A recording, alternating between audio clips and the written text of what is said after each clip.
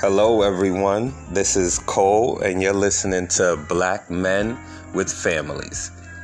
I am a black man, and I do have a family, so I wanted to make it as sweet as possible. I wanted to actually start off with, making my audience more specific, and this is my first time doing it, first 5 seconds, and you can hear from the cacophony in the background my 6-year-old daughter Egypt listening to her devices. Listen, this isn't for me to monetize or to get any money. This is going to be my little personal diary, and if it gets listeners, so be it. I'm lonely. I'm a black father. I'm a full-time husband, full-time dad, full-time worker. I'm also in love with my wife. I'm also in love with my life, in love with my family, in love with who I am. We working on financial things, but aren't we all? So it's a lot of things that I'm esoteric in a lot of different ways. So I love health. My late mother transitioned a couple of years ago from cancer, and I'm no doctor, I'm a GED dropout, but what I do pride myself in is that I can go under the tutelage through the University of YouTube under a lot of efficient doctors that have dedicated their whole lives into certain things, and I got into one thing that's called The Truth About Cancer, and by a gentleman who's not a doctor but had named Ty Bollinger. I recommend anybody to privilege themselves by perusing it right on YouTube, his first couple of episodes, and then you can get the rest digitally and stuff like that. But long story short, I love health. I'm a vegan. I try to be as plant-based as possible, but I'm not perfect. So I do, eat what feels good to the flesh from time to time. You might hear the anxiety in my voice as I'm talking. I apologize for that. Hopefully, as time goes on, it'll get smoother as I get more comfortable with myself. Like talking with nobody really there to listen. You kind of feel like you're rambling sometimes. And so I'm not going to. I'm going to try to stop. I have 2 daughters. My first boy came. His name is Noble. He's 2 years old. That's a whole nother thing. How to raise a man. Definitely when you weren't raised by a man. So you raised amongst men, but I don't have the same typical outlook of football and sports and stuff like that. I'm not that dude. I'm more, let's read a book or let's relax and chill. So we'll see. All right, wow. It's hard to talk for a while. But you think you have so much to say and so much to offer the world until you put on the spotlight on it. Oh wow, drawing a lot of blanks. But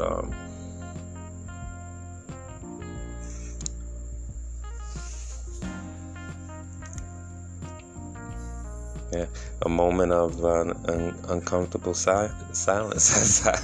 Oh, well, I'm originally from New York, born and raised. I'm 38 years old, so I feel young, but I'm, the clock's always ticking, and I believe that, genetically, depending on how you've been treating your body, you can be much older than you really are.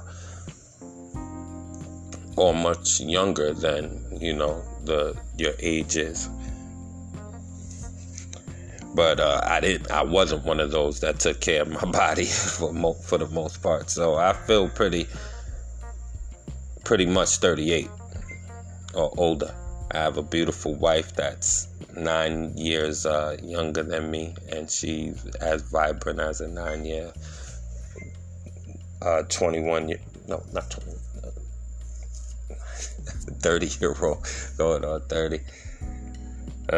Even my, nervousness, it makes you feel dumb even with the simplest math. I know I got that math equation wrong, just by the way, for whoever's listening. I do realize that. It's just, it's too far ahead now to actually keep going and further embarrass myself, so might as well.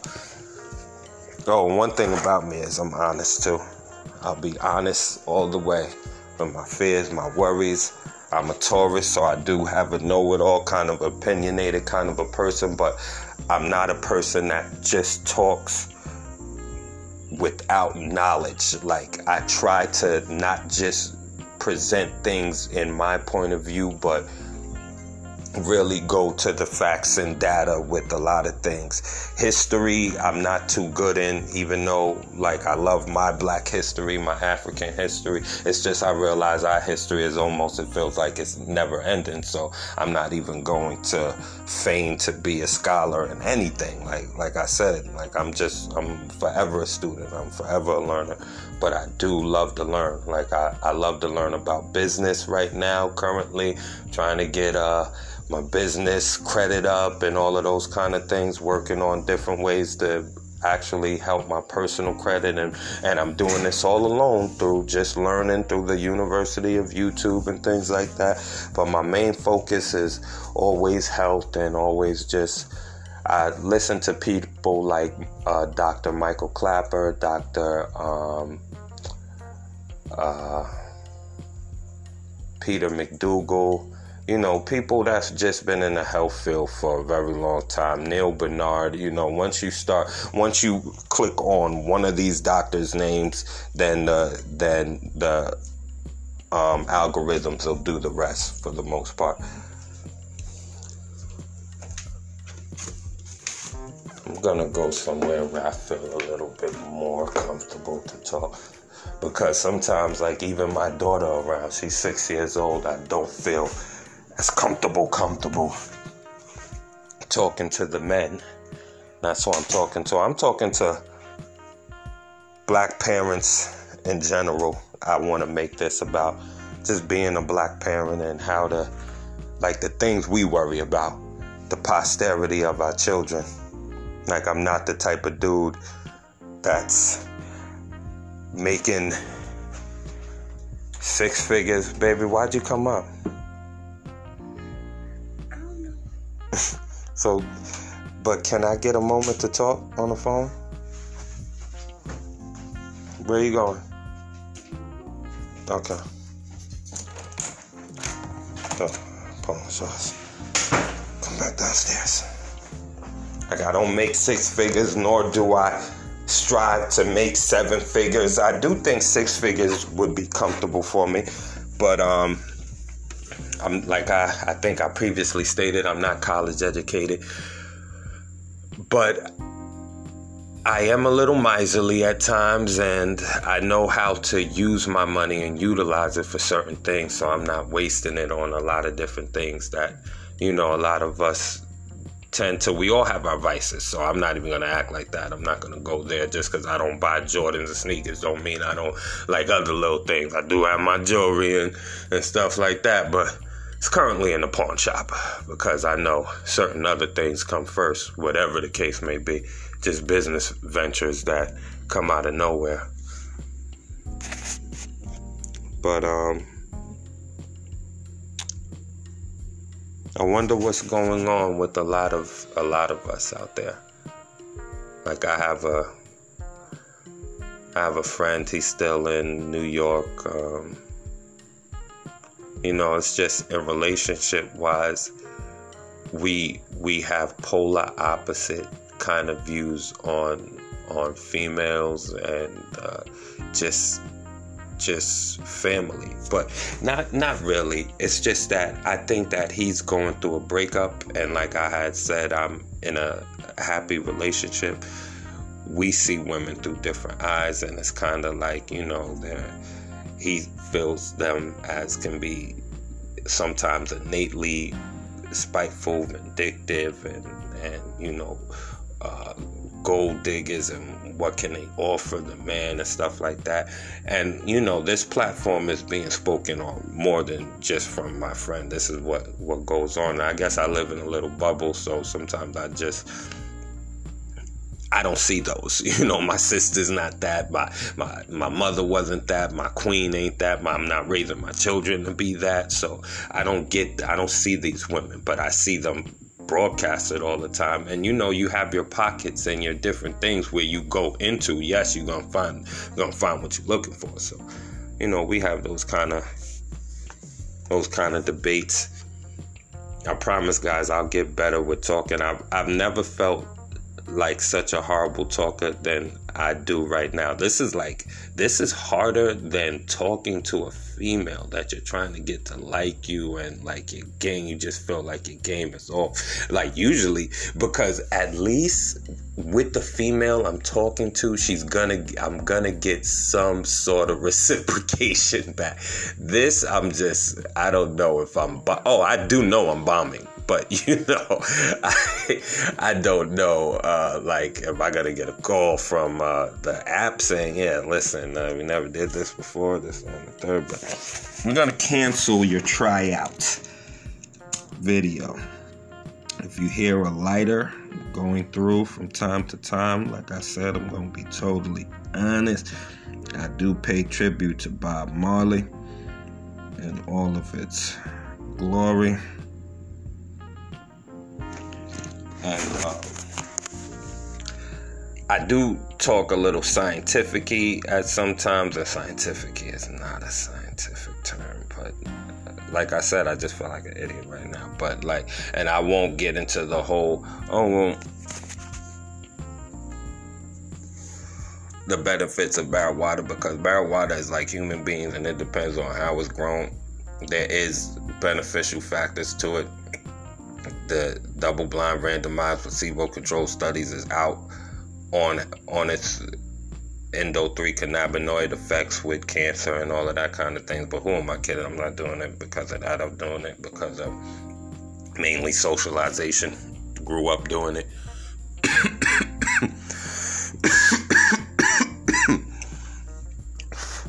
But it's calming, and I don't drink alcohol. I don't smoke cigarettes. It's my little vice. And it's not a little vice, it's actually quite exorbitant. And I'm in a place where you can't grow it and actually monetize it for you. So it's one of those things that I'm either going to have to change my income or change my habits.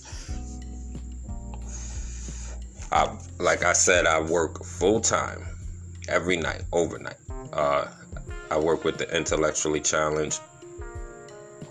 It has its rewards. It's a house of 6 gentlemen, of course, for HIPAA things. I won't say their names or anything like that, but it's a house of 6, and I do the basic. Me, I'm blind myself. I can't see a lick. I can see, like, I'm what you would call vision impaired, and I currently just lost my benefits that I had for 11 years due to just working every night. Like, I had to work hero pay, the COVID thing, blah, blah. They lost a whole bunch of people, so they asked me to work every night. And it's not like my vision changed. It's just that, I'm folding clothes, I'm washing guys. Basically, you learn the house and you learn the routine, and you can basically do it at a certain point with blindfolds. Doesn't mean my vision improved, but it does mean that financially I was able to make it. So once I reported that, it's just, I lost it. So now I'm just, my voice cracking like I'm about to cry or something. I'm good, because it's just a land of opportunity out there. So I'm not tripping on the disability. It's just, that's what I usually do. So I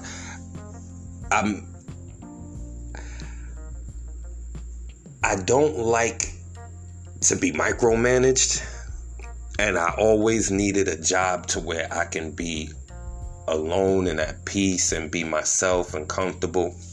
Like, I'll feel fake being nice to a boss, but I don't feel anything being like a childlike happy to someone who is actually childlike, and just is not looking at me in a class kind of structured way. I'll take that. And the pay is horrible when you look at it, like $10, $11 an hour. But the peace is just, I'm alone, I chill, my work ain't too much, it's a sleep in, so I could still come home and be a man, be a full-time dad, do what I gotta do. In the daytime, I do DoorDash and running around like crazy.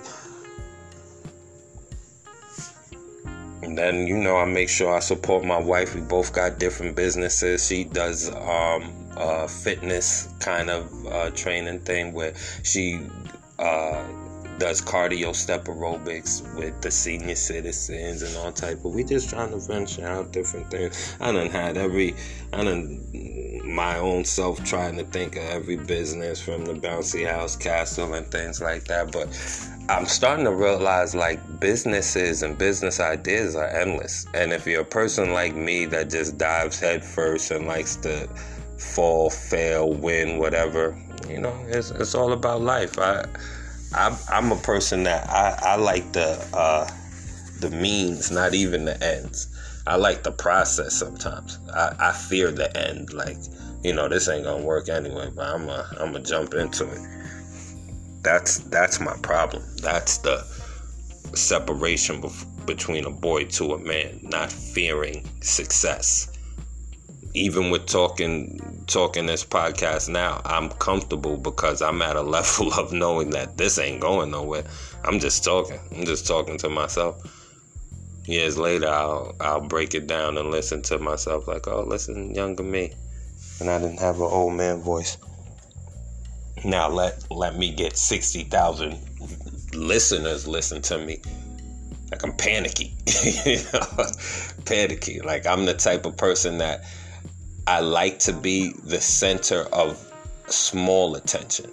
Like in a barber shop, I like to, break down the knowledge that I know, put my little 2 cents in it. But I don't want to go on grand schemes of things, because not so much that I don't know what I'm talking about. It's just that I don't have the authority to speak on certain things. Like, I know I can break down certain things to people that don't know anything about it, so they should go, yo, you need to speak about that, brother. But I'm like, listen, I'm giving y'all clip notes of people that dedicated their whole lives to this, scholars and all of this kind of stuff. They should speak on it. And I know sometimes I have to be a conduit, because y'all ain't never gonna get this information that is on YouTube that only has 3,000 views, right next to the cat with the ball that has 3 million views. And these are doctors, board certified, 20 years in the game.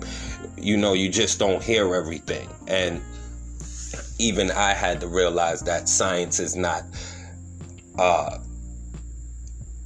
unassailable or matter-of-factly. Like, science, there is a lot of money behind it, and it depends on who's subsidizing what doctor will say what. So how do you judge? Then if any doctor can be bought, well, how do you judge? A lot of the times you have to judge a doctor on their work. A lot of the times you have to look into the funding of a certain trial or a study or a doctor before they make the certain claims. And a lot of times you have to judge a doctor on their work and the science itself, the efficacy of what they're talking about and what they're doing. So I do it all. I don't do pseudoscience. I do the National Center of Biotechnology Information, the National Institute of Health. I do the journals like the JAMA, Journal of American Medical Institute, the British Medical Journal, the Lancet, New England Journal of Medicine. I skim through those. I stay abreast of what's going on. And I follow the doctors that I can trust, that have been in the game for 40, 50 years, mostly old doctors, mostly people that are alive and that are healthy, that are living what they preach, which I am not, because I still don't have I don't know what it is. I feel like is holding me back from a complete and healthy plant-based lifestyle, because it's more than just a vegan lifestyle. You can be vegan and junk food eat out and really unhealthy. It's about eating food that is bioavailable to the cells in your body, things that your cell recognizes, and that can break down certain things. So I don't know. I think maybe just for myself later in the podcast, I'll do certain topics that I want to talk about, so it doesn't just sound like I'm rambling and bouncing from back and forth from one topic to the next. Guess that's one thing about a partner in a conversation. When you start to wooze off, the partner will go, oh yeah, but remember this, that, and the third. Another thing, and this is like a very esoteric thing, I am a fan of battle rap. Love battle rap. I mean, I'm a black man. I'm from New York, Yonkers, New York. Yeah, I love battle rap. We like battle rap. Or we like rapping, period. And, you know, I was a lyricist. I was one of the, oh yeah, I'm about to make it, this, that, and the third. But just for clarification, those dreams left, I'm okay with being who I am. You know, like I look at my generation, some of the brothers that when I come back to New York, I said I live in North Carolina right now. I love it. It's like heaven. Like the South is just something totally different. And to each his own, but like South is where it's at for me, my little pocket. But yeah, it's cringeworthy to see men my age or even younger still talking. It all depends on where you're at. Like, of course, if you're a grown man and you are monetizing it and it's working out, you know, like well for you, then yeah, music is life. Music is powerful. I'm not gonna, you know, music is, your brain is an instrument that doesn't weaken like a regular body part muscle. So it's not like a certain age or you gotta retire, but it's the sacrifice sometimes that I see that makes me cringe. Like, you sacrificed a lot, whether you realize it or not. You're in the studio every night, this, that, and the third. Your thoughts alone, your thoughts is on raps and trying to connect bars and shit like that, when you could be thinking about all different kind of things. But who am I to tell you what to think about? I'm just saying, like, for my kind of thing. Oh, and another thing, y'all gonna say I'm a little politically incorrect. I know we living in a cancel culture, so I guess I'll get subscribers or downloaders, and people will unsubscribe as things go. As I talk more, and they say, "Oh, what? You think like that?" Like, yeah, I think like a old school New Yorker would in a lot of ways. A conscious black man would think in a lot of ways.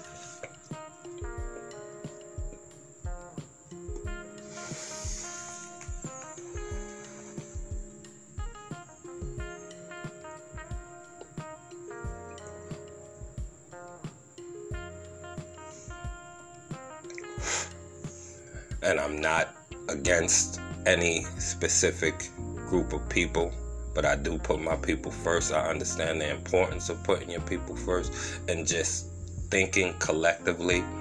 When it's time to think politically, we don't have to think collectively as a whole on everything, no, because we're not monolithic, you know. But politically, some things should be, you know, understood. When it comes to community, and it's always been a community base. This world, America, is based off community. We have to put our community needs and desires in front of our own at times. So I think like that, but I could be stubborn at times and closed-minded. But I don't even look at personal convictions or culture as a bad thing. Sometimes you have to be closed-minded to certain ideas. Certain ideas you just wouldn't want your child to go through, or yourself to go through. So sometimes I hold my convictions strongly and pridefully.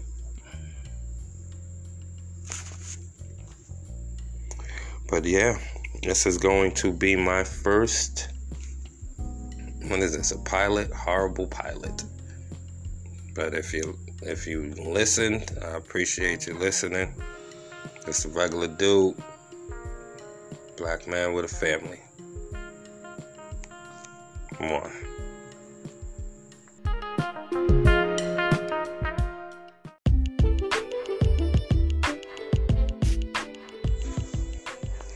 Hey, once again, this is Cole from Black Men with Families. I might get that title wrong because I just thought of it maybe a half an hour ago when I did my first podcast, half an hour ago. So I'm just going to keep going, just going to keep talking. Hopefully the jitters will come out as I go. I could talk about how I got into the whole idea of business credit from my personal credit.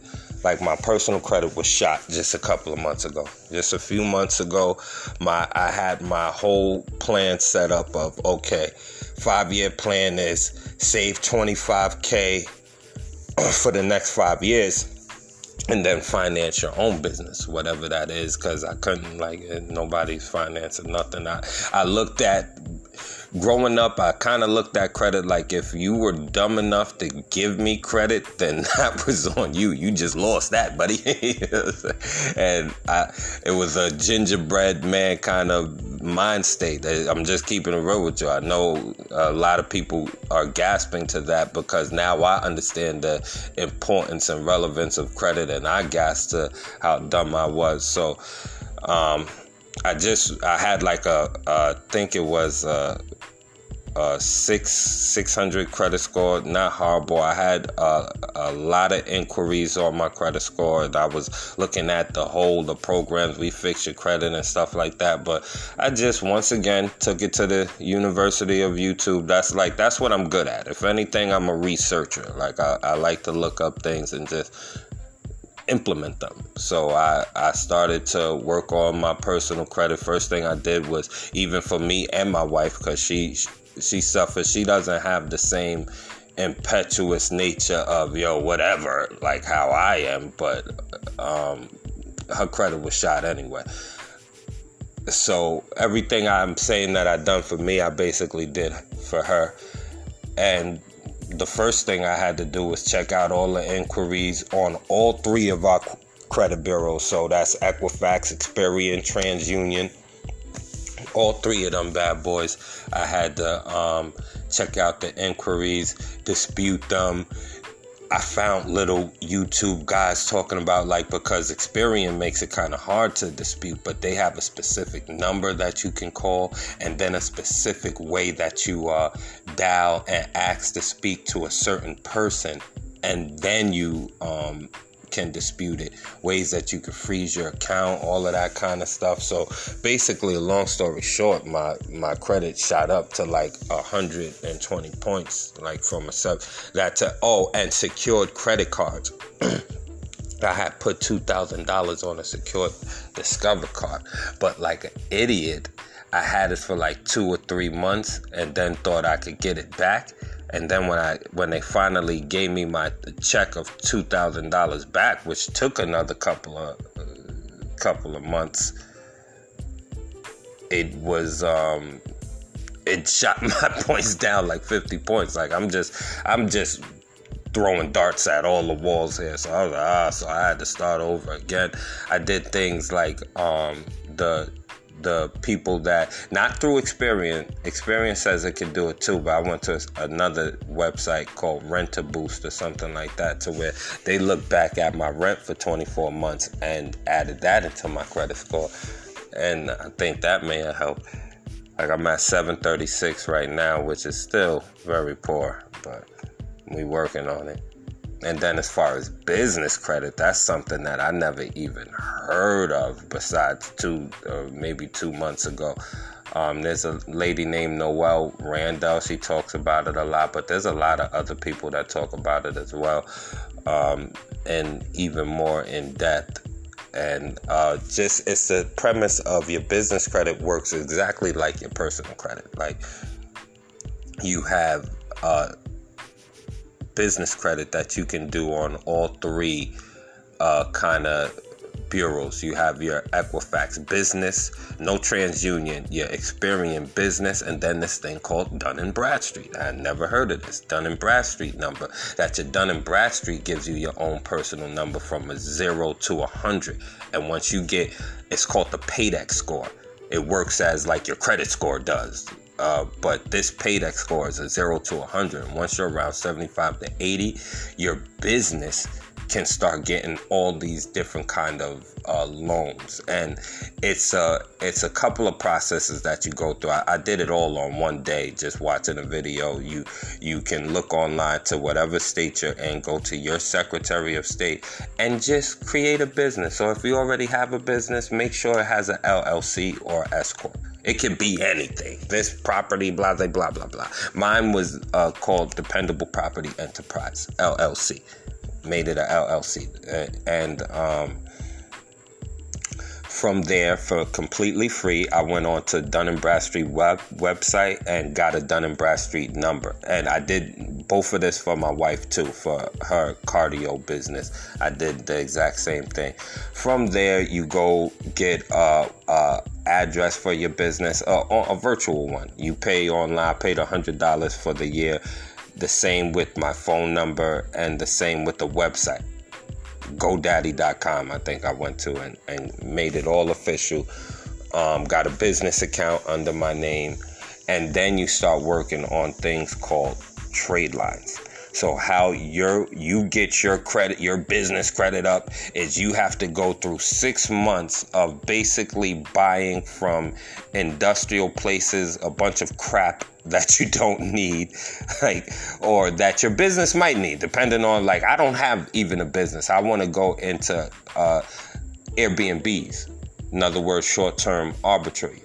And I didn't have a business. I'm just trying to get the money to get like a first room and get some furniture. Like, I don't need a whole bunch of Tide or a business chair. They have them called U-line shirts. See, like they have business shirts and things of that nature. I don't know why I'm talking fast. You know what? You know why I'm talking fast? Because usually when you're talking to someone and you feel like it's a boring conversation. Now, I'm not going to lie. I feel like this is a boring conversation, but I'm a boring person. This is what I do. Hopefully, if you're boring or whatever, like, this is interesting in you.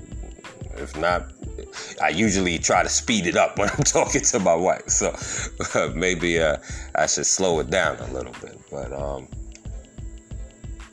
no, maybe I should stay, because now I done lost myself. Oh, yeah, and I lose my track of thought all the time. Blame it on the web. It's not alcohol. It's the other thing that's caused a loss of memory.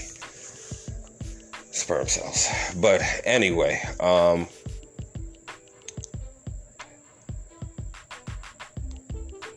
and then you don't have a friend to even help you out or make you feel better, to say, never mind, just keep going with the story. But anyway, you have these trade lines and you have different ones that you pay off for 6 months, and then you get offered.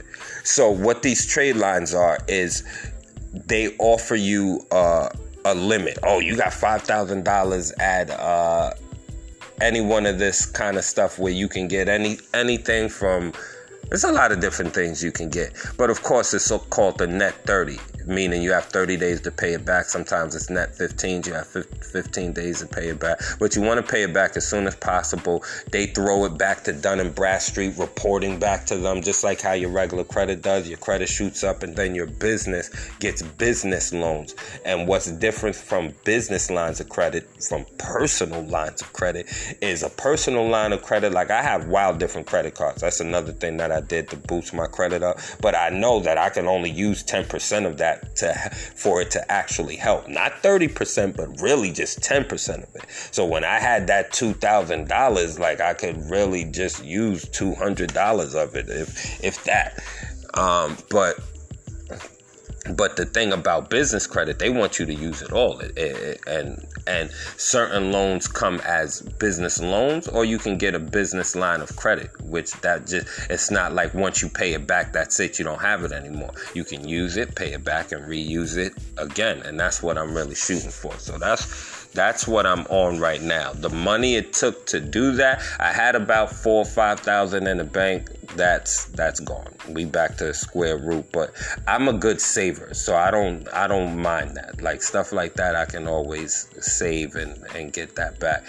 It gives me some anxiety though, because like I love money. Like I don't have much of it. I like to, and sometimes my wife, she's younger, and like they say where I grow up, like women are your earth, men are the moon and stuff like that, because men's heads are a lot of the times in the clouds, thinking about the future, thinking about what they can do, this different stuff. Most of the times we get so boggled down. It's mostly just my rap career or my music career, but a lot of real men have a lot of aspirations for a lot of different things, and a lot of the times women are the foundation. They're the fundamentals that keep it going. So I'm not the one cooking and making sure we get beds and this, that, and the third, as my wife is. But she's not the one really thinking about saving neither. She's not thinking about like stuff like that. She's thinking about the happiness of right now for the family. So it makes a beautiful connection, but sometimes those variants do, cause static. But like, one thing that might piss off my listeners is that like me and my wife don't argue. Like we don't got beef. Like we've been together for 15 years. She really is like my soulmate. Like everything that I could want, she is. Really, like for real. I don't know how I lucked out, because I'm crazy. Like I have a lot of baggage. I just, they say you are what your parents are. I was raised around drugs. I was raised around like heavy illicit drugs, raised around the crack game in New York, been in the Taj Mahals and all of that kind of stuff. But then again, I had a beautiful Christian mother who my crackheaded father, just a quick caveat, he's been on drugs for maybe like 5-6 years now. Hard crack. He's still alive and kicking. My mom, who never touched crack or heroin, just fried chicken wings and seasoning and salt. She died in her 60s. But moving on. So I had that, but I had my mom's side. So I saw two different sides of the city. I saw the city in the subway with my dad with the crackheads, and also in the subway with my mom feeding the crackheads and the homeless. My mom, she was one of those, could have been a mercenary type of Christian, but just a loving woman. And she did have a really good job. She worked with the white people at the AT&T, so she really taught me how to be a strong black around a white dominated establishment. Taught me how to be strong, how to know the vernacular and the nomenclatures, and she was a very wise woman. Even my dad, he was just more of a hustler. He showed me how to hustle. He would do these little hustling things in New York City. Like it was amazing. Like he would, I said it was amazing, but it was though, to a 10-year-old kid, where we would go to New York City. When I would go to my mom, me and my mom would do these every Sunday after church. Who does this? She would take me to Broadway so we could watch a Broadway play. Like I saw Cats. I saw a thing called Yonkers, which was crazy because we lived in Yonkers. I saw a lot of things right in New York City. And everything we wanted, we paid for, and, we got on the ferry, and it was all good. My dad, I saw the beauty of New York City, too. And everything I wanted, we got. It's just when we needed to eat, he would go up to the cash register lady and tell her, hey, I just got robbed, can we get some food? And they would always give us food. And we would have money from different hustles that he would do. And then while we would walk around, other people that were homeless and that were giving money, he would give our last to. And I would never understand why. I would never understand that. Like, why are you giving our last? We just hustle for that. And he'd be like, yo, you gotta give money to make money. That was his mind state. I guess his mind state was more my wife's mind state. But my mom's mind state was more my wife's mind state too. My mom was a spender. My mom was like, nah, I won't even disrespect my wife's habits to put her on my mom. Cause my mom spent, boy. My mom was fur coats and, but she gave me a sense of worth to where even though we lived in the ghetto, like we lived amongst the ghetto, I never felt ghetto, never felt poor. Like, and now I understand the type of dynamics a lot of my relationships I had with my friends in the ghetto, why we never could really, really fully get along. And I never understood it. It was because of the jealousy. And it wasn't money jealousy, probably partly money. But my mom gave something that all of the kids craved. A real mother. You know what I'm saying? My mom was the old school loving mom. And I'm not peeping it with my naive nature at the time. I'm in the hood with my friends who got crackhead young mothers. They come into, hey, miss, can I just, and I'm like, yeah, sure. And I'm not understanding the trauma that he's going through. And he's just looking at my house. And if anything, we poor too. But it's just structure and love. And I'm hating all the structure. I'm looking at how wild he is and how much freedom he has. It's crazy. And that's where the concepts like the grass is greener come from. Because you really don't know what you have. And the grass always looks greener from the other side. I really didn't appreciate how blessed my mom had us. It was kind of a double-edged sword because like it would have blossomed more, that love, that and that structure, if the neighborhood and community was structured like that. But since that's far and few in between, because it's not like we were the only loving and stable family out there, but it's far and few in between. So you're gonna get picked on and bullied and stuff like that. And yeah, I had to toughen up really quick, really, really quickly growing up where I grew up. When I grew up in Yonkers, New York.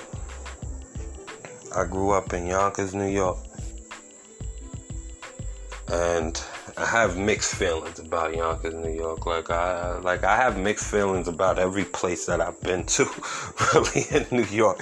I don't really like that.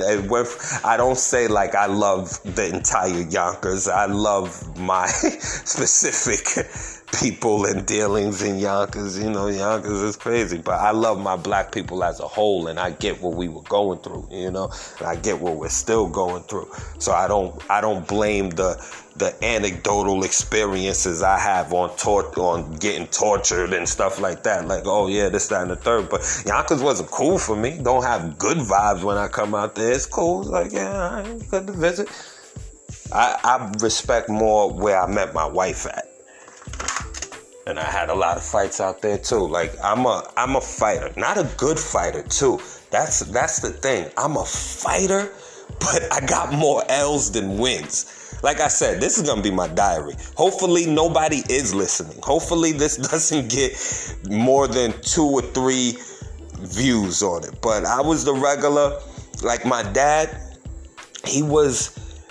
we all weirdos. Like my dad's a crackhead, but he's not the crackhead with the still the mindset, still a shiesty, still will steal your shit, still will take your TV, but he was neat, clean, a ladies' man, a respectable man. The women in the children in the neighborhood loved him. This is before Chris Hansen days, you know what I'm saying? But luckily, I don't think he was one of the niggas that Chris Hansen would be in his kitchen, but he was one of those dudes. Like, even though he was a crackhead, he do the everybody knew Poppy. We got the basketball made out of the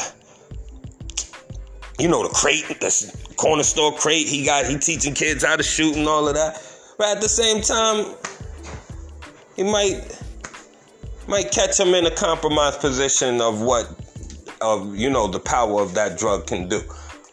And there's so many unknown stories of him, probably all the things he did to my mom that she kept away from us, but just to keep him in a good light. Because another thing my mom, being a real black woman, would do is she never kept me away from him. She knew that, he had his faults, but your son, he need to be around his father. He needs a man. And I appreciated that, because for good, for bad, my dad taught me a lot. taught me how to respect women, talk to a woman. Like, I'm not one of these weirdos, uncomfortable, or even hating them, even hating their faults. Like, it is what it is, B. Because I'm crazy too. But I couldn't, and I think, if anything, my mom taught me that. Like, you can't have a mom that I have, and I don't care how black women are perceiving themselves right now. They still the goddesses. Yes, ma'am. I'm hungry. Okay. All right, so this is the end of this podcast. I don't know what to call these things. I'm just rambling. Call this Rambling 101. And then I'll get back to... Maybe I should listen to this so I can remember where I was at. I don't know, maybe... What do you want to eat? Like, I'm vegan, but I can't really do that to my kids. They still don't eat meat, though. But, like, she'll eat a pizza or something like that. Like, it's the hardest to get your children onto it. Like, my daughter, it's been almost impossible. Almost impossible to get this child to eat. Okay, all right, we gonna work it out. But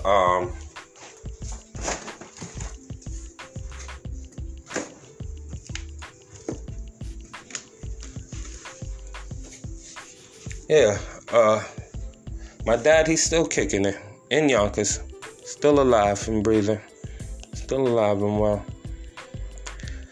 And we have our relationship is getting better now. I heard you. I'm coming. Just wait. You see bread? I think we out of bread, boo, but I'm gonna text mommy to get some.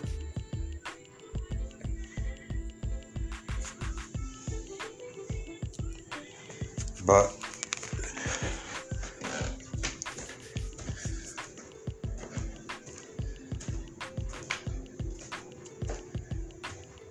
I have a brother and a sister, both older. I was the baby.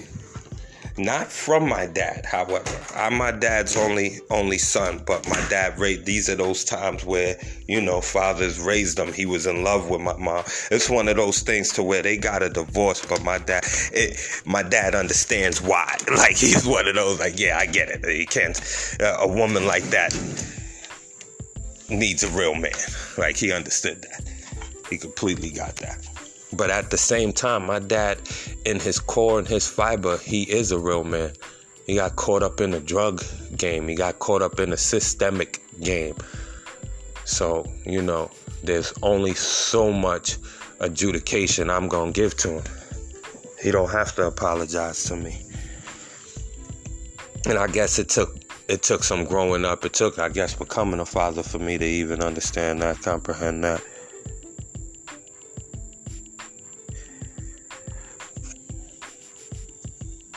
At first, yeah, it was a lot of pain. It was a lot of hurt. And because he wasn't around like that.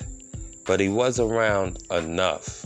Like, he would call me from jail, collect, and my mom would actually allow it. Like, hey, come get your father on the phone. He would discipline from the phone. And it would be effective. And I find myself having to do that with my daughter now, who's in New York. I only have one child that I don't live with. My first. I get her on in the summer. And from time to time when, because me and her mom on good standings, always were on good standings. We started as friends. We remained friends. We didn't really stop becoming friends because of us, or we're still friends, but the talking, the communications, because we both got partners and we felt like, it was our relationship was unfair to them just because whether they couldn't conceptualize it or they understood it, I just don't like it. You know what I'm saying? Either way, we kind of understood that. But usually she's the type I could talk to for hours. And with me, it's really nothing sexual. It really isn't, because I have Like when you're in love, like, no, I can talk to any female for hours and I feel like it wouldn't turn to sexual. But nah, it's deeper than that too. And I said I'm going to be honest with myself in this thing. It's really because, you know, I have a sexual preference. Like I like big butts, and I cannot lie. You know, I've always liked thick women. I think it's a lot of how you're raised and stuff like that. And I've always liked thick women. And my wife is she's perfect. She's exactly what I want. The mother of my child, however, who I was in a relationship with for 8 years before my wife, we started kind of just like as best friends, like really good, close friends. And when you're in love with somebody, you're making love to them. So like the love I had for her was very attractive. It was very appealing. But if she was just walking down the street, would I approach her? No, because if I was single, I really do have a preference. I'm not one of those guys that just, I'm not saying that like that's a good or a bad thing. I'm just not that. I got my peoples is that. My peoples don't care. They getting right for whatever. They're good to go. I'm not that. I'm persnickety, I guess. But yeah, so that always caused a little problems because I was young and I definitely wasn't faithful, you know, at certain times. Like,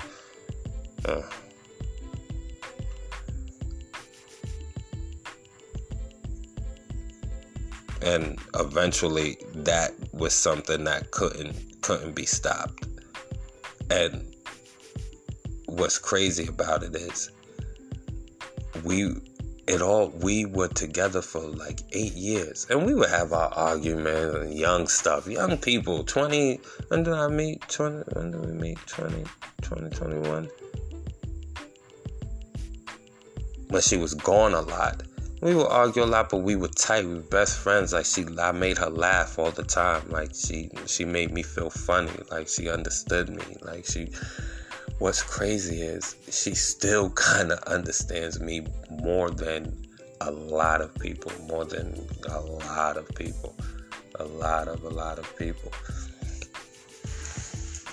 But there were other things, you know, like a lot of times I'm a happy person, and I always, like, even though I can get into my attitude funk, you know, I'm a dark person. I don't want to put it like that, but like, I'm not a depressive, like down kind of, like, it was just always something.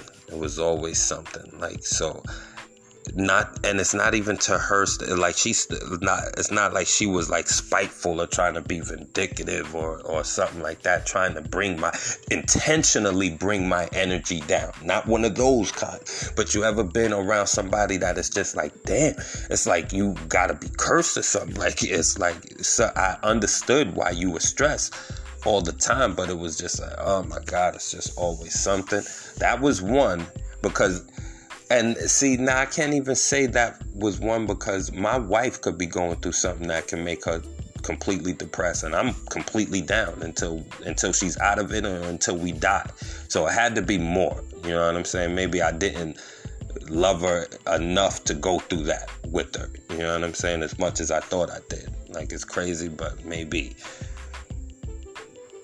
The sexual thing was one too, because like, she's a very thin girl. And I'm going to just keep it real. I'm not trying to ostracize the thin listeners out. It's really not like that. If you're grown, you realize that everybody is attractive to someone and not attractive to the other. That's just point blank, period.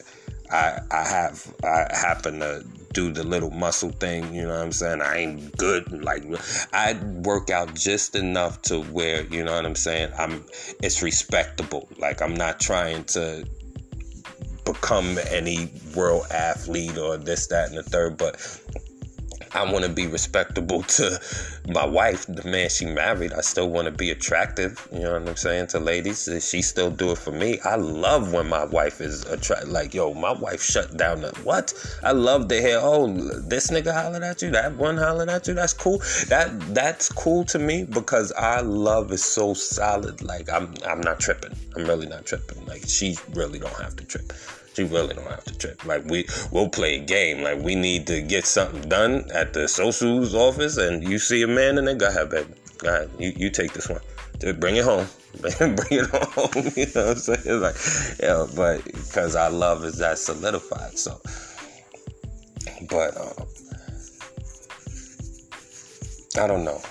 But like anything with the mother of my child, like we had a lot of good. I think it's another thing, our age. Like, I don't want to just trivialize it and make it all about the age, but I was just such an asshole in so many different ways. I was just so immature. Like, who breaks up off of the thought of marriage? We broke up officially for very, like, the real, like, out of all the breakups that we had, the real official one was just a regular smoke session. We walking down the block, and we're New Yorkers, so we're always in deep talk and deep conversation, having deep thought, or supposedly, I guess, what we feel, what we think is deep thought. Really immature, sophomoric looking back at it because it was nowhere near present.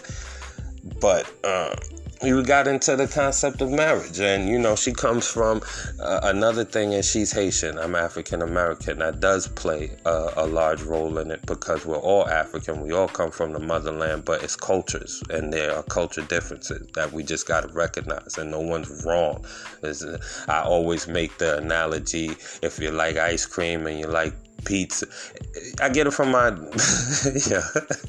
I'm such an idiot. I'm thinking I'm so smart. I get it from, now that I'm realizing, I get it from my child's little thing. If you like pizza, yes I do, yes I do. Do you like pizza and ice cream? No, yucky. Like, they're both good on their own, but sometimes two things don't mix. And now once they don't mix, now we both trying to figure out, oh well, which one's the real nasty thing? No one was really nasty. It's just we not vibing. You know what I'm saying? And sometimes we were vibing off special interests. We got together, but after 8-9 years, if you are true in your growth and development, people will grow. People will change. That's what I constantly tell my wife now. We have to make sure that we're not living in, because we love each other so much, we're living in delusional rainbows and stuff like that. We have to stay tentative on each other's needs, like, because we're growing every day and our needs and our interests are changing, especially with me, because I can't sit still. Brain-wise, I'm always thinking about things. I always want to improve myself and better my wife. But better my wife is improving myself, not throwing anything on her, because that's not going to improve her anyway if it feels like work. You know what I'm saying? But we're always moving. And if I feel something is important to me, I'm always bringing her on to speed. You know what I'm saying? Like, and without having to even tell her, when she knows that it's important to me, she gonna, let's do it. Like, that's another reason why I get myself into so much positive things now. Like, I never had an engine to success. That was one thing I was missing as a young single. I guess that's the change off. Like, when you got a real one. Like, as a young single dude, yes, I just want every girl in the world. And some of them chicks that, even though they not your female officially, they're still riders. So, because some females did put me onto jobs and pick you up from certain places and just ride in all around ride. But one thing about having a wife, a real woman, a real wife, it's like there's two of you. It's like there's two of me. Like, I know that I can do this and she got this. You know what I'm saying? It's crazy. It's beautiful. It's just like we know each other's parts. I'm the cleaner, by the way. I'm OCD. I've been cleaning my whole life. It's not something that I had to modify for my wife. So, like, but I clean the house. I used to clean my mother's room for money because my mom's a slob. Mwah, bless her heart. My whole family slob. You know what I'm saying? I'm just a weirdo. Like, I'm a neat freak. I'm OCD with that. I'm just, my OCD-ness is probably just below them dudes that have to come back in the room and keep switching on the light. You know what I'm saying? Much respect, no disrespect. But I'm right there. We brothers in war with that. You know what I'm saying? I need stability, which makes me great in a lot of things, but also stymies me in so many other different ways. Because if you need control of everything, you don't branch out for nothing.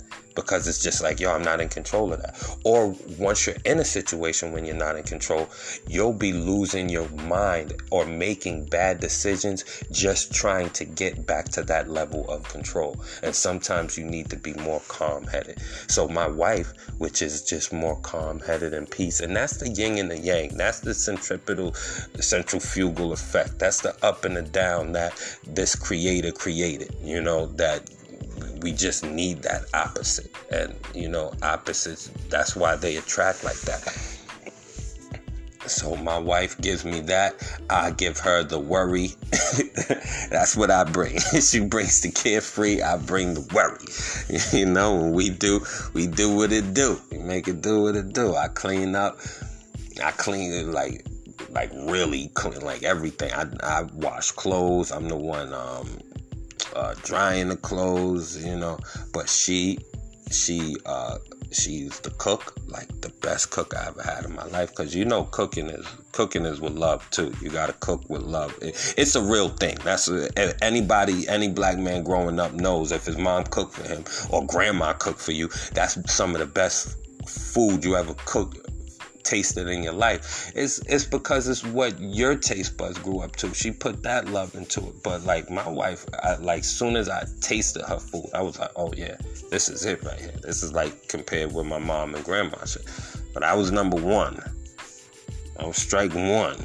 Because I wasn't even planning on. You see, my brain be going back and forth. Back to why me and the mother of my child didn't end up or just broke up, and this was the big one. I'm coming Elizabeth for one. Because it was about marriage. It was some hypothetical shit. And she was, back to the culture difference, she was raised with her mom and dad rocking for 40 years, good and bad. She's like, we could do the same thing. I'm raised in African American. I don't know anybody, not my team, not nobody was even raised around their dad, unless I do have a friend. He was Jamaican though, you know what I'm saying? Another Caribbean aspect of their culture.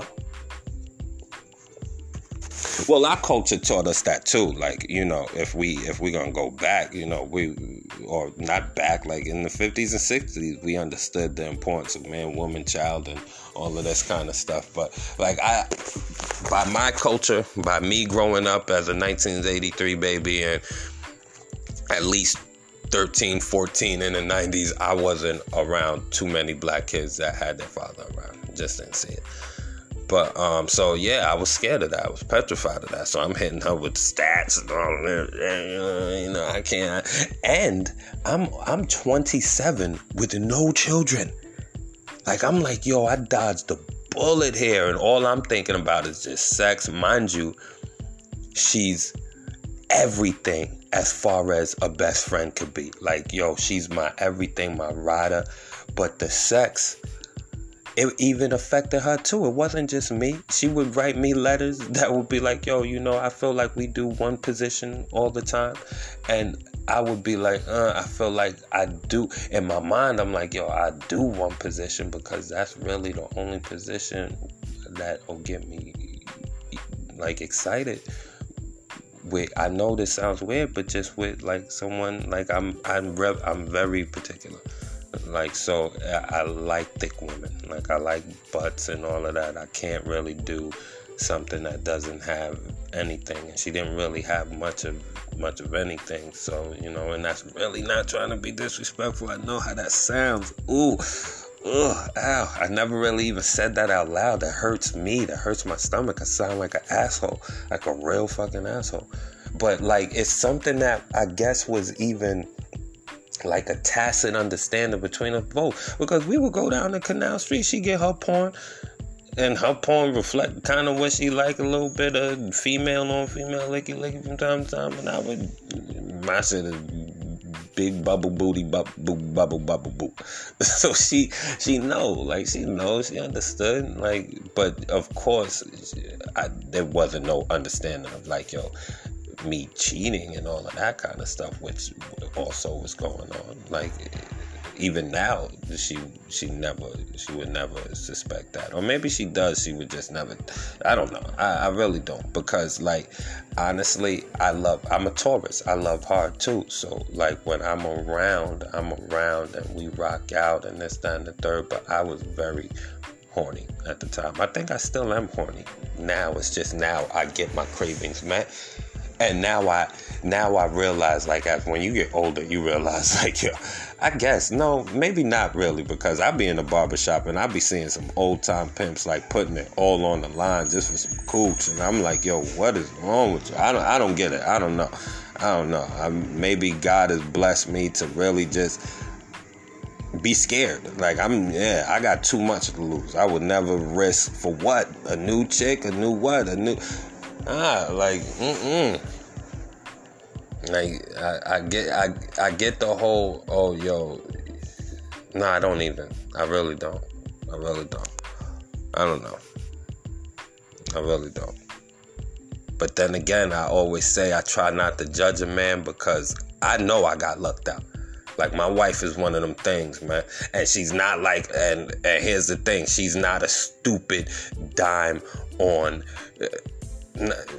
Well, it's not just all in my mind, because she get hollered at every day. Not in the way that I know every girl gets hollered at every day, but no, it's more than that. It's like, it's a glow with her. She just gets, you don't understand. It's just a glow with her. It's more than just her looks. It's her personality. It's her smile. It's her eyes. It's everything that shines out that makes her just all of that. At least to me. You know what I'm saying? At least to me. So, I don't know. I don't see females really matching that. I can't, like, it's like a parent with their child. Like, their child is the prettiest, the cutest. So, you know, I don't know. I would only adopt if there was no risk of losing my child. You know what I'm saying? To talk to your child and to play with your child means losing my child? Oh, fucking no. And I'm using that as an analogy on, you know, that's how I view my wife. Like, she got a special place in my heart to where I'm cool with, I feel comfortable. It's like walking in a store and knowing you're not gonna shoplift. So the security guard is looking at you, and it's like, yo, I don't care. I got a pocket full of money. That's how I talk to women. That's why I could be nice to my black women. I ain't gotta hate, because there's no ulterior motives. You know what I'm saying? Like, yo, what up, queen? Yo, I like that dress. Well, you really do. I really do like that dress. You know what I'm saying? But then I'm out, because before you can even think that, okay, you're about to hit me with it. No, I'm out. I'm gone. Just wanted to make your day real quick. Like, I'm happy, boo. But, yeah, me and the mother of my child, we didn't have and that's why we're so good now. Another thing, because that breakup was explosive. It was bad. It got bad. Now, get this, right? Oh my God, I can't even believe I'm saying all of this.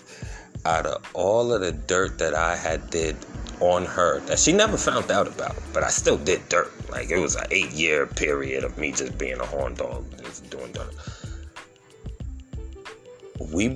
I broke it off, right? It was like 2 weeks. It was like, yo, it was 2 weeks. In that 2 weeks, she had sex with somebody else, like some Ross and Rachel type shit. You know what I'm saying? We were on a break. You know what I'm saying? I flipped the fuck out. Like, there's something about me, like, I don't know, and it's very wrong, very bad, but I tell my wife still to this day, listen, if you ever if you ever have a bad night, get drunk or something stupid happen, kiss a nigga, fuck a nigga, you bet not tell me about it. Like, you done yourself. Like, there's no chance of us ever getting back together. I know how bad that sounds, but like, it's like, eat that. I don't care if the guilt is killing you. Well, you just brought that. Sleep, die with it. Like, that's what I need. You know what I'm saying? Ignorance is bliss for me. Like, don't fuck up my high. It's kind of like the premise.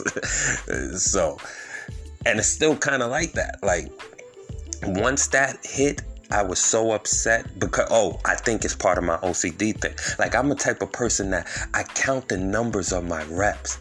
And if I lose the number of reps I was on, I get frustrated. I'll start getting anxiety. Like, I had to calm down a lot with that. Like, when I first started in my 20s, I would write the numbers down.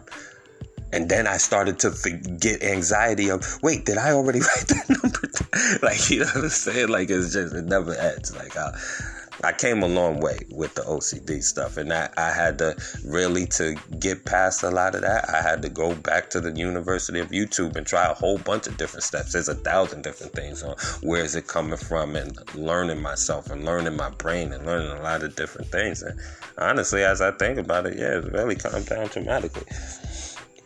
Because I just used to lament over a whole lot of things. A whole lot of things could just have me in my end. When I found out about that had me in my feelings, for real.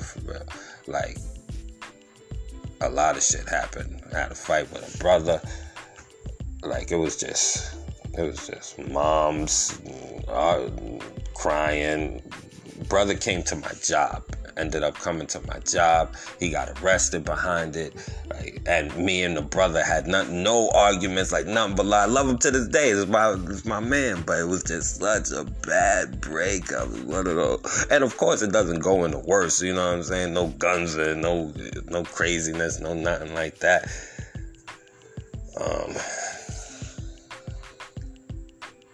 She pressed charges on me, got me locked up for a day, then dropped him. Now, all of this, right, is going on. And then, like, a couple of weeks later, like kids do, like we always do, we got back together for another And then, after that, was like, all right, nah, we can't, it's over. Like, because I'm just going to keep, like, it's over. Let's just call it what it is. 2 weeks later, she called me saying she was pregnant. So, of course, the first thing I do in my attitude, hurt mode, it ain't mine, And honestly, like, I know to every man or woman listening out there, you have to know the person. So I know on paper, it does sound like nah, you can't trust no female. It might not have been yours, dog, and all of this. And she might have did without the rubber. And you can't believe her when she say she used the rubber. I really can't. Yeah, you just got to know the person. Like, you just got to know her. Like, I know her. Like, it was a point where I believe her when she even told me, like, she cried afterwards and she didn't even want to do it. It was like that kind of thing. She was on Molly and all of that kind of craziness. On a breakup with me. No, I'm telling her shit like, I'm already fucking chicks and this, that, and the third. And I don't really, like, at this point, I'm just in full douchebag mode saying that, this is when I started to say, like, I really want a thick girl or this, that, and the third. I think one night I got drunk and told her, like, I really want a thick chick, this, that, and the third. She ended up punching me in the face and leaving. That's all I remember. But yeah, I was 26, 27 at this time, real douchey. And I was a fat kid growing up, so I didn't really, like, I had a handsome face, you could say, but I'm not, like, chicks wasn't digging me growing up at all. I was a fat kid growing up. So, around, like, maybe late high school, and I just started to find myself and started to get a little bit of swagger. Then I got a better job around 26, 27 that had me surrounded by females, so I was really feeling myself. Now I got this girl on me that started as a best friend that I wasn't really attracted to in the first place, with all these females around. But see, I wasn't really like, I didn't have anywhere to jump off to. I didn't have a female waiting in the cut. I was just expressing like I used to call my right-hand man, because we were both in horrible relationships. The sad thing about it is, we're talking about, this is like, shit, 27 and I'm 38 now. That's 11 years ago. He's still in that bad relationship that he was in. But we used to talk on it all the time. He would give me his woes, I give him mine. Like, yo, the thing that it was so hard to break up with the mother of my child, because I wanted to break up. Like, to this day, and even though she had someone, if it was up to her, she would still be with me. Like, I wanted to break up, and it was hard to do that because she's such a good person. I didn't really have anything to break up for.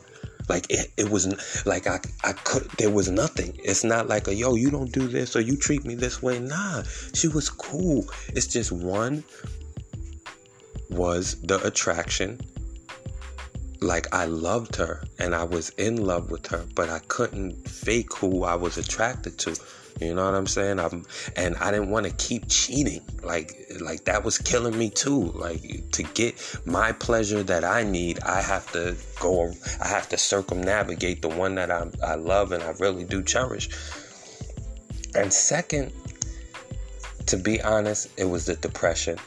She was in her 20s. Everybody's depressed in their 20s. I just wasn't realizing it. You know what I'm saying? Because now she's not a depressed woman. But I don't know her inner life, but I don't look at her as a depressed woman. I feel like she handles her stress and shit like that. But, like, it would just be a lot of, like, it would be, I don't know. It was too much. It was bringing me down. And I just felt trapped. And for a while, I had felt trapped. And I think this big breakup had to happen. It was the universe giving me what I wanted. Because without her fucking somebody else, I would have probably never left. Because there was nothing else that she could do that was bad enough, because she has so much good qualities. It was just like, and then I just felt so guilty. I felt like for me to leave her would really destroy her. Like, you know what I'm saying? Like, I really did feel like she used to say things like, I had a dream about you, like, you're my guardian angel. I know you came here to, you know, like, that's a lot. It's a lot. I'm like, oh God, like, it was hurting. And I know her pain, like, still to this day, I know she's cried a lot over our breakup. So she told me she was pregnant. So, you know, like that. Okay, guys, that didn't last long. When I said, maybe it's not mine, that lasted for like 30 seconds. Swear to God. Because I'm not even that kind of dude. It was just kind of like, all right, so we just gonna have to get this popping. By the time that, you know, the ultrasound came around, and the whole way, I'm fully committed. We're back together now. But the whole time we're back together, there's pockets of where I'll think about the cheating, and and I don't even want to call it cheating. Just we were broken up, you know what I'm saying? But I think about her fucking some other nigga after me being only me for 8 years. Even though, mind you, I'm doing all my dirt, I'm still torturing her. You know what I'm saying? And I feel like one of the main things I regret about that is that I did that to my baby. You know what I'm saying? My baby was inside her, and I know her nerves and her emotions are going into that placenta, you know, is going into that fetus. So yeah, that's one of the things that I regretted, that I did all of that. And then my daughter was born, and I think a year afterwards, a year afterwards, we broke up.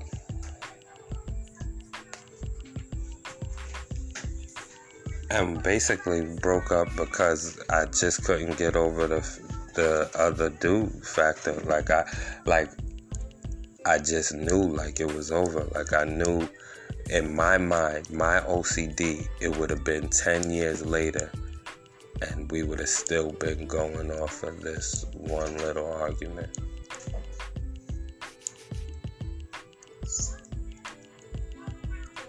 I'm not even sure if I'm going to post this.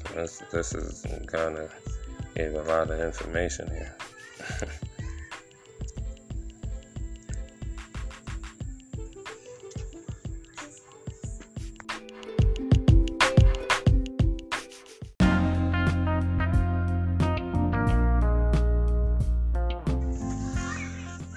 I ain't got a crew no more. Like when I was growing up, it was all about my clique.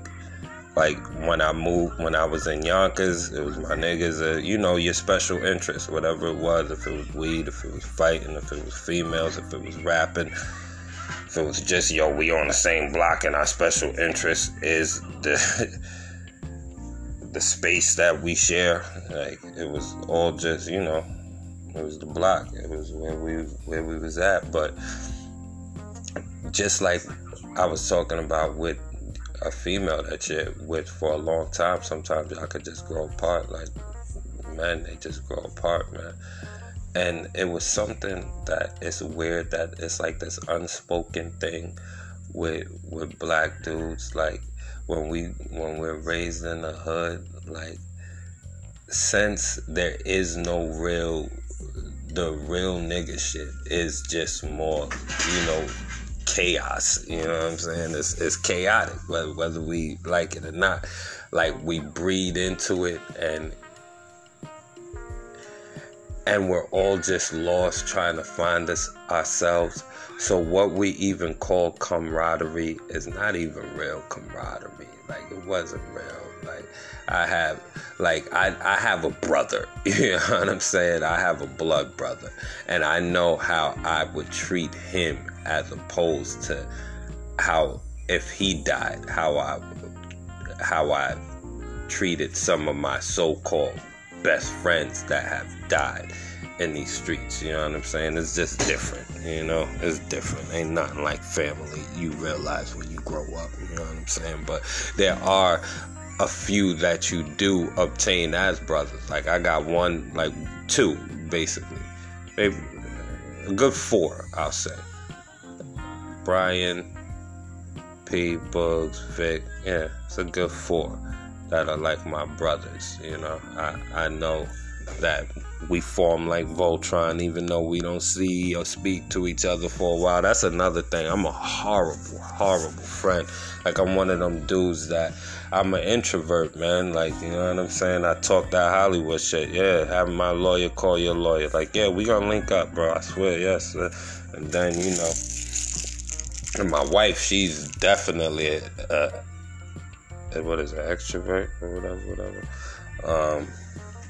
She's definitely more gregarious, let's say, than I. So she'll come out and, but me.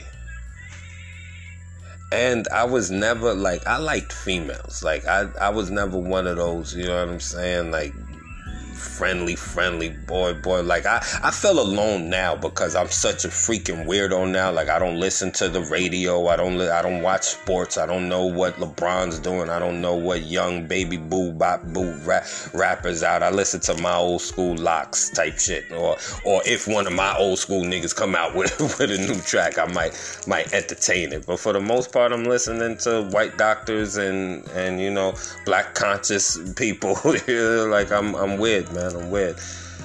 But I don't really, and it's another thing, like when you got a family, you don't really have time for friends. Like you either gonna, like it's almost like you either gonna be a good friend or a good father.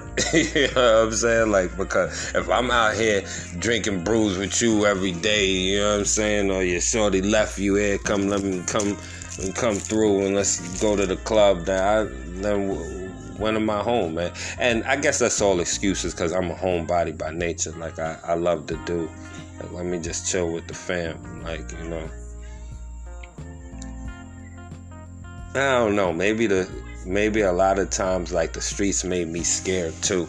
Like, it's not even on some, cops gonna kill me shit. Like, honestly, I never really worried about 5-0. 5-0 stayed harassing me. No, don't get it twisted. I ain't speaking on no Lil Wayne shit. Yeah, them niggas is out there harassing. But it's not like I'm driving in my car thinking I'm about to get shot by 5-0. Nah, you know what I'm saying? Like, just regular, And I don't even blame my brothers, but like it is a reality that you have to keep in mind. Like, you're in a poverty-stricken area, and like where I'm at, it's not really poverty. I mean, we have to understand what redlining did. Unless you're in the subsidized areas from those days of the New Deal and the Housing Act, you probably are in a redlined, poverty-stricken neighborhood, which means that everything changes financially. Like, because, the new racism is how you do things financially. Like, okay, we can't give you, clearly, we're going to have the better schools because we're white, but we'll have the better schools because it's more wealthy, and we have more houses, and, the whole spiel. Most people already know it. If you don't, go to the YouTube University and just follow the algorithms. Get caught up, brother. But, yeah, so I'm in that area, but I love all my people, all my brothers. I don't feel no hate, but at the same time, desperation leaves chaos. Like, the father of all crime is lack of finances, and the mother of all crime is lack of access to finances, or lack of the education to the access to finances. So I'm just trying to further myself on the education, because I realize it is an education game now. Now I'm starting to realize, like, it's just about all that you know and all that you're willing to implement too. And a lot of times you don't have the assets to implement a lot of things. That's why you start off slow, and then, like, these business ventures that don't take off can really crush you, or can really leave you cynical to the next idea that comes ahead. There's so many business ideas, and we don't have access to capital because we live in areas that won't green light anything other than a loan for your school or a loan for a car. Something that'll depreciate in value. Or a loan for a home, but very rarely is you getting business loans out the wazoo unless you work for it, unless you know those things that we weren't taught. So now my whole thing in this new era of my self-awareness, my self-accomplishments, I'm just trying to get financially aware. And to anybody that's listening, no, I'm not there yet. I'm listening to the gurus too. And hopefully while I talk, I'll take you with me. Show you what I'm doing, show you how it's working out. I don't want to bore you with the business talk and the personal talk, but it is what it is. This is what I think about. Like, I'm when I say scared, I just get, like, nighttimes be the worst for me, man. I get scared for no reason at nighttime. Anybody like that? Like, daytime you chilling, then nighttime for some reason and I know that has something to do with sacred, stuff that once again was lost and not taught to us anymore. I don't think it's something that's bad. Once again, I just think it's a different tuning into. And sometimes it's good. It gives clarity. You need to fear some things. Like, I keep fear in my back pocket like motivation. Like, fear is never a bad thing for me. So, when I say I fear a lot, I do. But I don't want to remove the fear. I just want to channel it better. Because I see too many people that's fearless, and that ain't a good thing. Like you don't fear your future daddy. Like, you don't fear what you gonna make your child turn out to be if you keep moving in this light. And yeah, that fearlessness, I think God gave us fear for a reason. Not to be cowardly, but it's certain things to where we don't jump off balconies because we fear the imminent death. it will cause, so it's all about channeling it. But sometimes it gets the best of me too. And I just be like, yo, I be panicking over shit that you should not be panicking about. Like, what are you doing? Relax.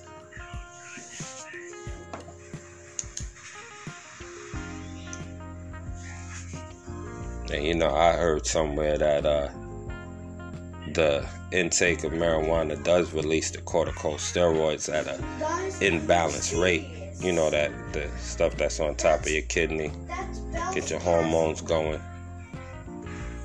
It's all about the body and how it secretes certain things, and how what we intake or just environmental intake, it doesn't even have to be what you eat, the radiation, all different type of things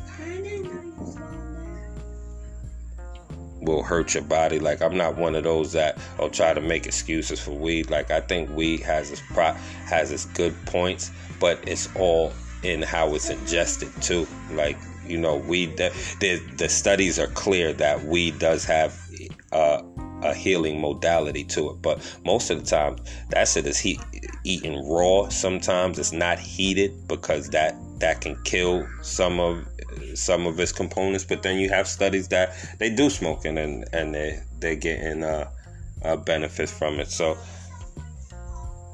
it is what it is. I don't feel like the way that I do it is actually beneficial, because I wrap it in a cigar, which we all know is full of nicotine and death. And so out of all of the stuff that I'm talking, like I said, the most thing I'm going to do is I'm going to be honest, which I always am.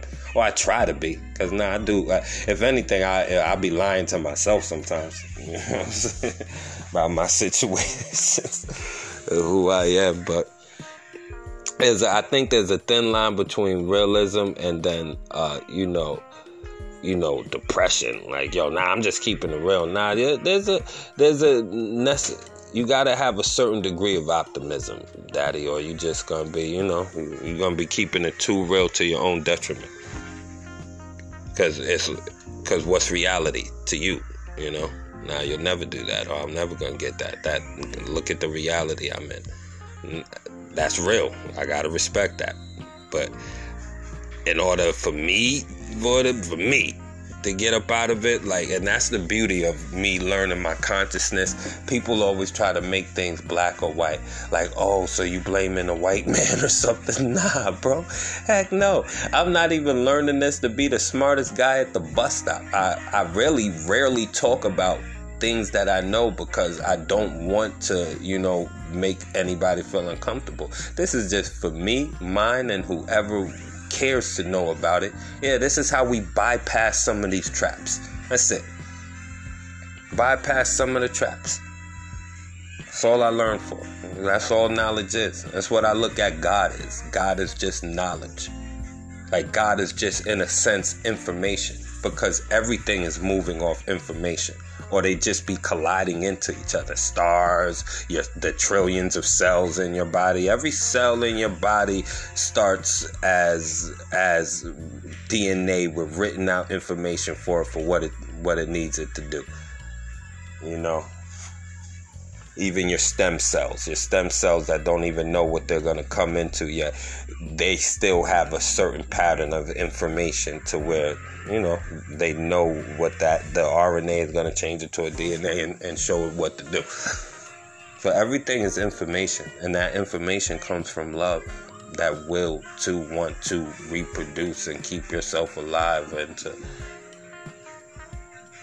try not to get overwhelmed with everything, because at the end of the day, everything and everybody that we ever knew is just on this one earth. And this one earth to the universe is like a piece of sand dust in a beach. Yes, ma'am.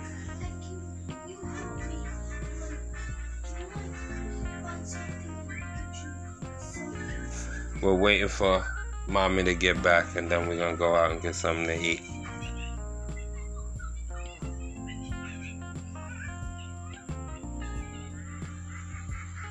Know what, that could take a little while. Alright, I'm gonna cut this video. I'm gonna cut this audio short. Gotta feed my daughter. I'm coming into the job. Let's do it.